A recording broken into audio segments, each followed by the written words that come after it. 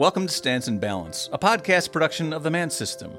I'm your host, Ralph Metzner, and with me today is Tim Giels, Director of Implementation and Governance for the Man System. Welcome, Tim. Thanks, Ralph. It's good to be here. This is a special edition of Stance and Balance, which we are producing as a frequently asked questions sort of a guide for families of children of the Queensland Department of Education. This is to answer some of the questions about the MANT system as we are beginning to roll it out and implement it in Australia. We'd like to start with an acknowledgement of country. We acknowledge the traditional custodians of the land on which we live, work, and play. We pay respect to elders and leaders, past, present, and emerging, and encourage their connection to land, sea, and culture. We also recognize those whose ongoing efforts to protect and promote Aboriginal and Torres Strait Islander cultures will leave a lasting legacy for future elders and leaders. All right, Tim, I'd like to start by, in a sort of question and answer format. We'll start with some questions in a moment, but I wanted to start by mentioning that not only is Tim a valued subject matter expert when it comes to implementing the MANT system across all kinds of organizations and all kinds of cultures, he also has a very unique perspective on the value and the impact of the MANT system as a father of a special need child himself. And I've had an opportunity to spend time with Tim and his son Tyler. I can tell you that while there are special needs involved, there's also a very special bond and a very special father indeed. So welcome, Tim, and thank you for your perspective. Thanks, Ralph. I think, I am very blessed to have had the MANT system in my life. I have three boys. I have Andrew, Tyler, and Austin. And when Tyler was born, he was diagnosed with Fragile X syndrome. We dealt early on with some self-harming behaviors. He's now almost 16 years old, and now we deal with even more aggression and violence. And I don't know where I would have been as a parent had I not had this system in my life for so many years leading up to it. And that really, most parents don't get that. I don't think you'd ever meet a parent that would describe the experience of parenting as easy. In the best of circumstances, it's challenging. But I have to congratulate you and commend you on the extent to which you've been able to do what you've done. Thank you very much. Let's start a little bit by talking about just what exactly the MANT system is. Sure. And I get asked all the time, what does MANT stand for? And MANT is really the name of our founder, David Mant, who almost 5 decades ago started this program. So it's really in honor of the founder of the program. The family still owns it. His son owns the business today. And what the MANT system is a person-centered, values-based process that really encourages intentional positive interactions with others. It's always about safety. That's what we're about.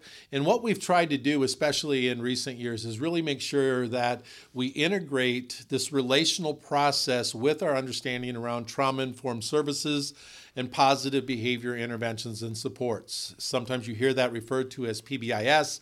Sometimes in other countries, probably in Australia, it's PBS. But we do that in a way that is supporting people, not just their behaviors. And a big part of what we teach is how to prevent, if necessary, de-escalate, and unfortunately, when necessary, intervene in emergency situations. At times people look at the MANT system and say, oh, you're one of those restraint companies. And I like to point out, we are not a vendor of restraint training. We want to really provide culture training around safety for everybody. And so for every hour that we're spending teaching restraint, we're spending 2 to 3 hours teaching how to prevent and add additional hours of that into the de-escalation and the trauma-informed and the positive behavior support. Ultimately at the MANT system, we want to teach people how to effectively manage a potential negative or even dangerous situation by first calming ourselves and our own emotional response. We all know that it's really hard to do that at times. It's real easy to react. It's really hard to respond. We want to manage our own behavior before we want to work with that person in a more positive way. So we want to empower trained staff to demonstrate social and emotional maturity in the face of sometimes adversity to the students that are under their charge. I think I'd probably point something out there, Tim. We not only focus on the behaviors, as you mentioned, but also the person, and understanding that the behaviors that we see that we may find troublesome or that we feel are in need of management, They are a product of culture, either the culture at large or the culture of the organization. They're also a product of experience, whether that's the experience of the individual, even if it's traumatic experience, or the experience together of the people whose relationships we're trying to strengthen. Yeah, absolutely. So, as a training program that is built on good principles of learning and development, the Manton system has a number of learning objectives built into it. But maybe you can talk about what the overall goal of the Manton system is. Yeah, absolutely. Because simply put, the goal of the Manton system is to create safe environments. Those safe environments where people can live, they can learn, they can work, they can play. All of that is around safety. We believe that all people, no matter who they are, no matter what a diagnosis or label they carry, they have a right to dignity, respect, and the ability to live and interact in safe places. And so the Manton system places a really strong emphasis on helping people understand that safety is much more than physical safety. Again, the mindset goes to that physical stuff, but it's more about the psychological safety, the emotional safety, social safety, and cultural safeties that people feel and how they respond to that before it ever gets to something around physical safety. You know, I mentioned this earlier, but being around this system now myself for 35 years, I consistently have seen that goal achieved, whether that's in organizations that I was personally a part of in my early career as direct care staff or eventually into a leadership administrative position, or whether it's now been the last 21 years working for the company with, various forms, various types of, organizations Manta is used in, whether it's school systems, developmental disabilities, mental health, education, hospital care.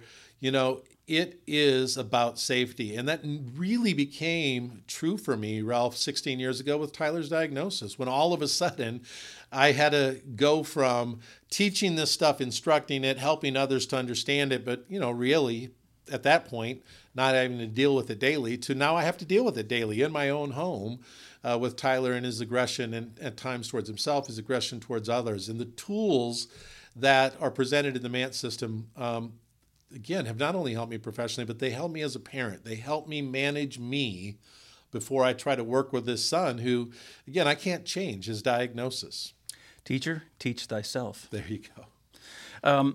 Most training programs rely on allegories or analogs of some sort, which we often refer to as models. So it's a good way of looking at the overall structure of a training program to begin to understand what some of those models are. So maybe you can tell us what kind of training models we're using. Sure. There are many models used in MANT, and there's three that we really, really focus on immediately in our first chapter on building healthy relationships. They are Maslow's hierarchy of needs, RADAR, which stands for recognize, assess, decide, act, and review, and then the crisis cycle model, which at times I refer to as our bread and butter model. It's because everything kind of fits in there, where we look at where people are at neurologically, where they're at in their own crisis cycle, and how do we interact with them from that. The other models that we use Dr. Siegel's hand model of the brain. It's a real simple model that we use to help staff better understand where people are at and how people are at times what we refer to flipping their lid, where they're not really in a good place to listen and communicate. We use the Moray model of the four walls of the house that comes from the New Zealand region. We have a SOTAS model that comes out of the internationally known Boys Town model that we've been blessed to be able to use with their permission. And so we want to take all these things and make sure that they are a part of what we're teaching. The other thing is that all of these are integrated into and around evidence-based practices of positive behavior support and trauma-informed services. Again, two major things that have been proven to be evidence-based now for a lot of years. So a lot of these models are the things that support the learning objectives of the MANT system.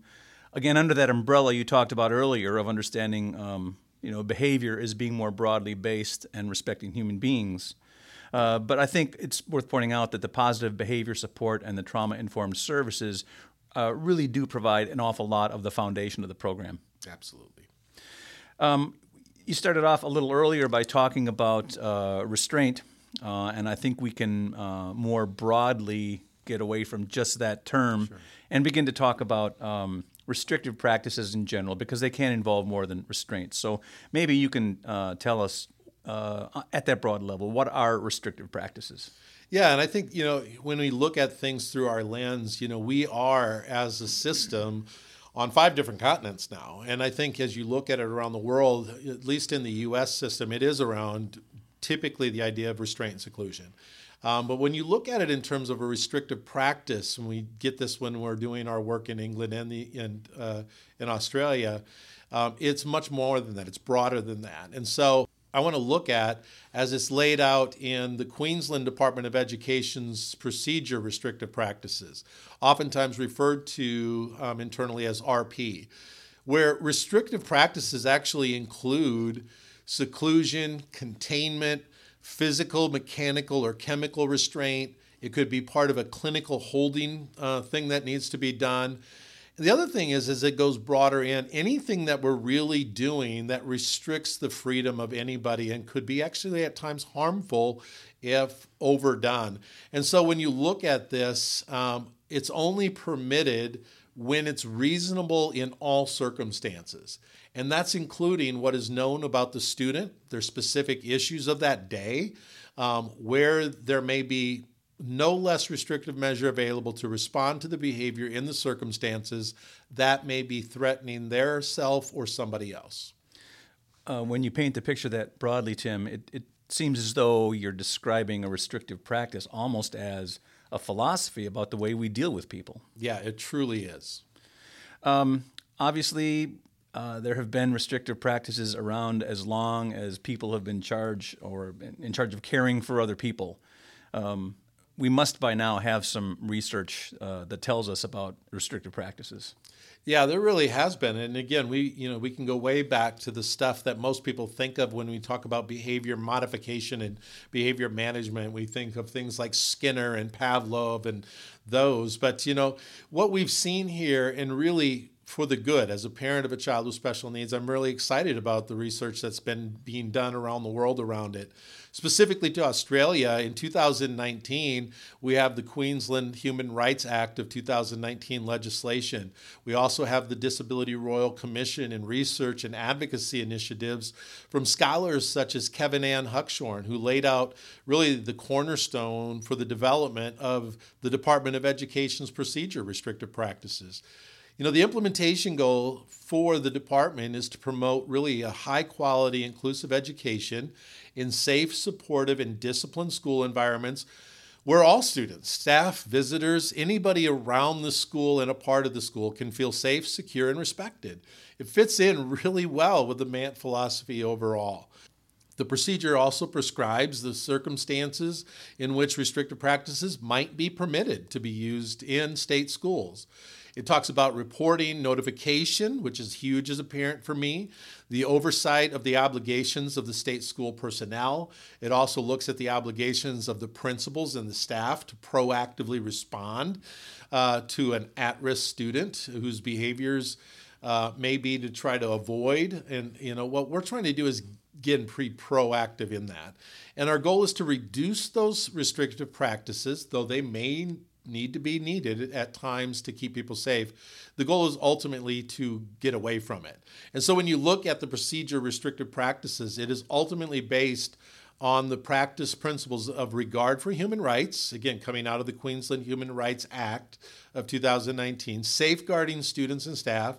We want to have transparency and accountability, and the consultation around positive behavior support. When you look at restrictive practices more broadly that way, as you are, as something almost that's a philosophy, if you will, and also potentially a restriction or a violation even of a person's human rights, it may seem obvious about why we would want to reduce the use of restricted practices. But why don't you address that question for us directly? Why do we want to reduce the use of restrictive practices? I think there's a strong agreement, if you look at it across professionals and advocacy groups, that the use of restrictive practices can be harmful. Ultimately, it breaches human rights. It compromises the therapeutic relationship. It breaks the trust between, in this case, education providers and those who experience restrictive practices. For years, the MANT system's goal has been around forwarding the ideas associated with positive behavior support so that people can feel an increase in their quality of life. Increasing quality of life comes when we have less restrictive practices, and that's not only for the students, but it's also for the educators and the families alike.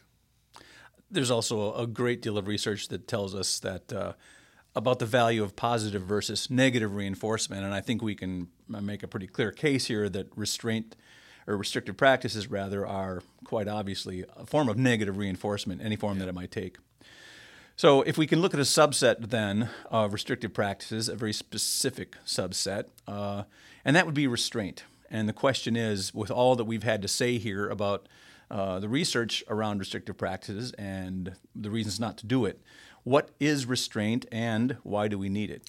Yeah, it's interesting because in the last few years, especially as I've gotten more and more involved with advocacy groups as a parent, and as I've gone out and have been able to speak at conferences and international conferences, and people find out what I do for a living, sometimes they're like, well, how can you do that? We shouldn't have any types of restraints, because that is ultimately the goal. But, our system is set up to try whenever possible to use the least restrictive interactions possible.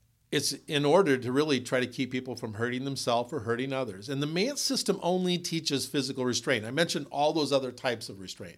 We only really focus on physical restraint because we feel that it doesn't have to be something that's done in a real long time. And so the way we define physical restraint is that it is limiting and redirecting, but not immobilizing, a person's movements to protect themselves or others from harm.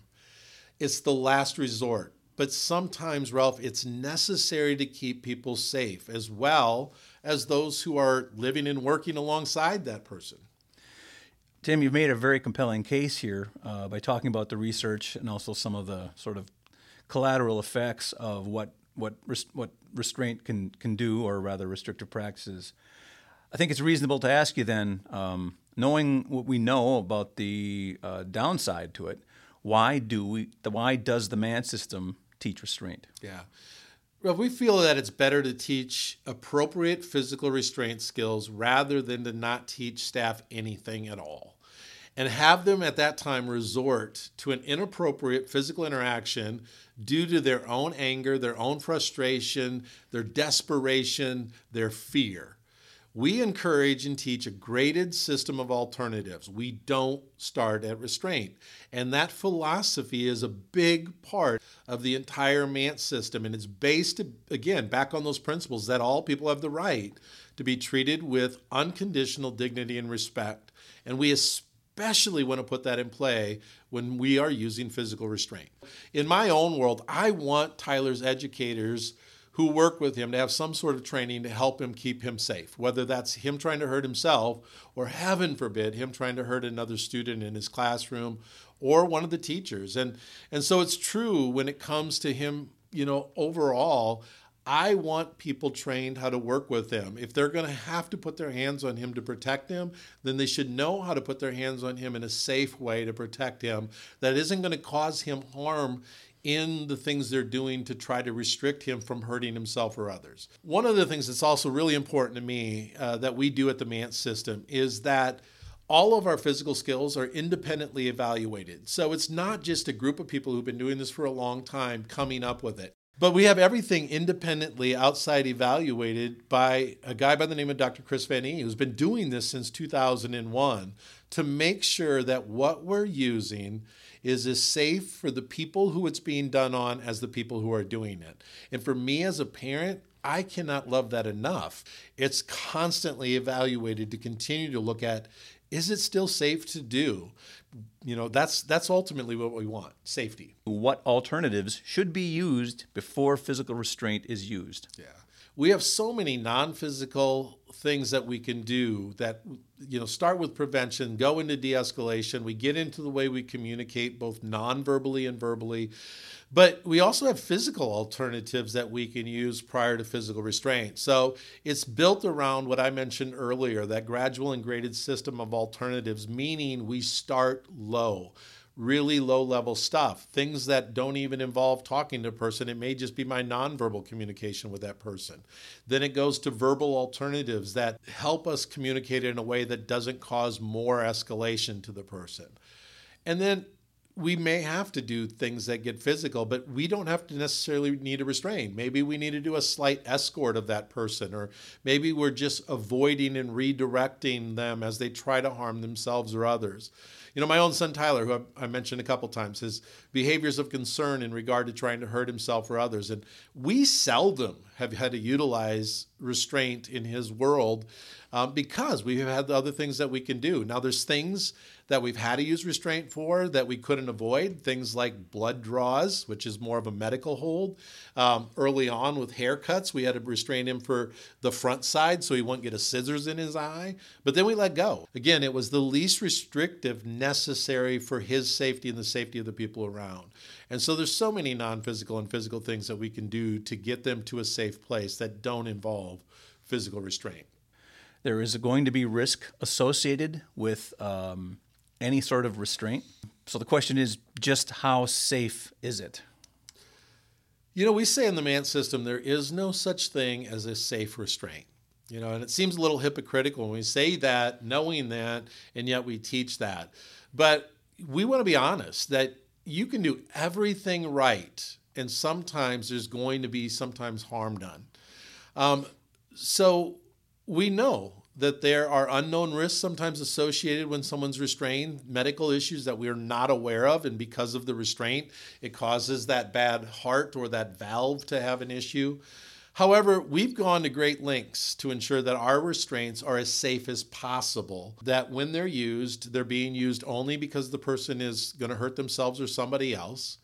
It means also that we follow a philosophy that believes everyone has the right to equal safety, meaning the person receiving the restraint and the person performing the restraint are equally evaluated with a design in mind that they're both safe equally. We don't believe that the student has more right to safety than the educator, or the educator has more right to safety than the student. So they have an equal right to safety.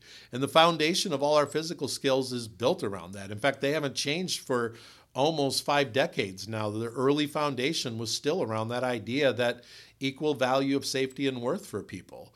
And so every single technique has been independently evaluated, as I mentioned earlier, by Dr. Chris Van E., who is a PhD level biomechanical and biomedical engineer. And what Dr. Van E. does is works closely with us to ensure our techniques are sound. For those doing the techniques as well as those who are having those techniques performed upon them. And then our child restraints, because we have a whole set of child restraints that are done for folks that are younger and smaller.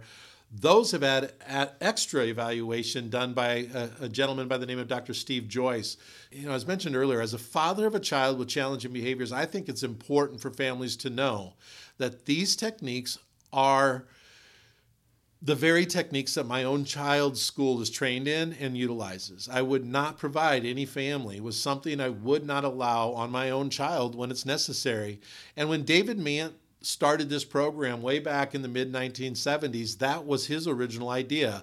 Would I allow these things to be done to my own family members? Well, over the last few years, some of us who have now worked for the company have had our own family members that these things need to be done with. And I have to think about that, you know, when we're actually designing a lot of these things, whether it's the child restraints or whether it's adult-based stuff, oftentimes our own children or the children of the employees, small and grown, have been the ones that we utilize on while we're developing them. We are going to put our kind of money where our mouth is kind of idea that we don't want to, you know, put anybody's family member at risk if we wouldn't put our own through that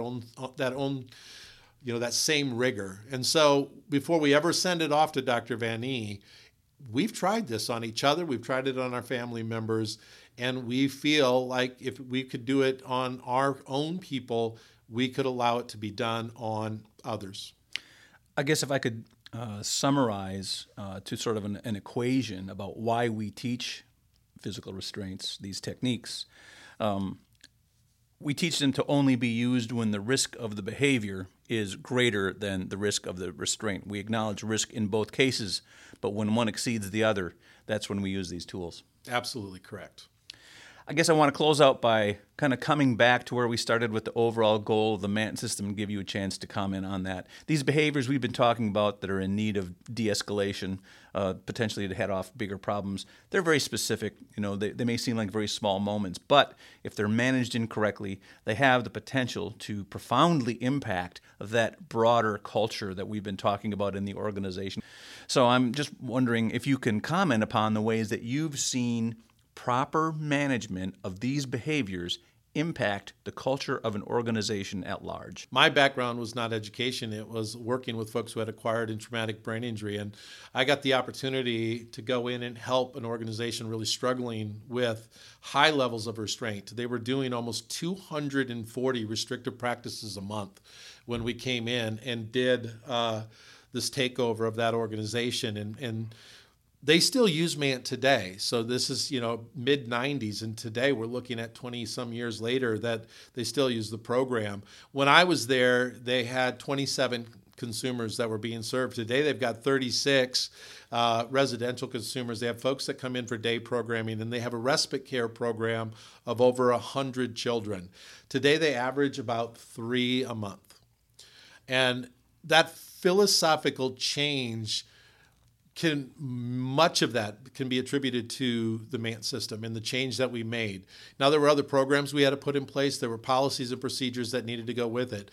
But all of them were looked at through the lens of the same philosophy of how do we treat people with dignity and respect, and how would we want our own people to be treated. That needle doesn't move immediately, but it starts to move. And as it picks up steam and people buy in and they understand this is just a better way to work with people, it makes that change. Now, I've had the opportunity for 21 years now to be a part of it from that next level up in the MANT system. And I have story after story of people who've been able to say, MANT's made the huge difference in the quality of life of the people who live here.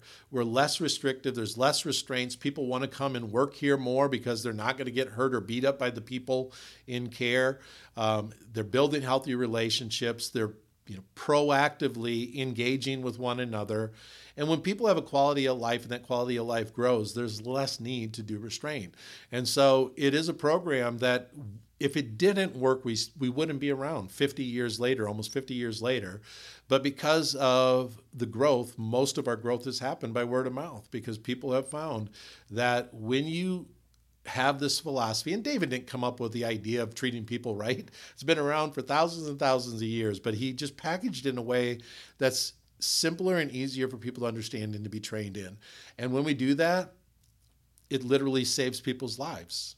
When you are not forcing people onto the ground, when you're not pinning people up against a surface out of your own anger and your own frustration, because we've learned how to manage that, it makes all the difference in the world in our therapeutic relationships. Tim, have you got any final thoughts? I do believe in the program. If I didn't, I wouldn't have been around it for 35 years. And so I would say, Ralph, we're a very transparent organization. And if anybody listening to this podcast wants to learn more, they can really reach out to us at the MANT system and get those answers. If they want to see something, we've been able to get on Zoom calls and show what MANT is and talk about what MANT isn't. And so the relationship with us doesn't end on, between us and the vendor. It goes beyond into all the stakeholders, and that includes all the families listening. If they have more questions, they can go to our info@mantsystem.com and ask those questions. We want to make sure that people are confident and comfortable in the way that educators are being trained to work with their kids. Tim, I can't thank you enough, not only for your professionalism, but also your personal perspective that you shared today. Thank you, Ralph. I would just close out by encouraging people to, as Tim said, reach out directly to the MANT system if you have any other questions. We're very excited to be able to serve and look forward to working with all of you in the future. This has been Stance and Balance. I'm Ralph Metzner.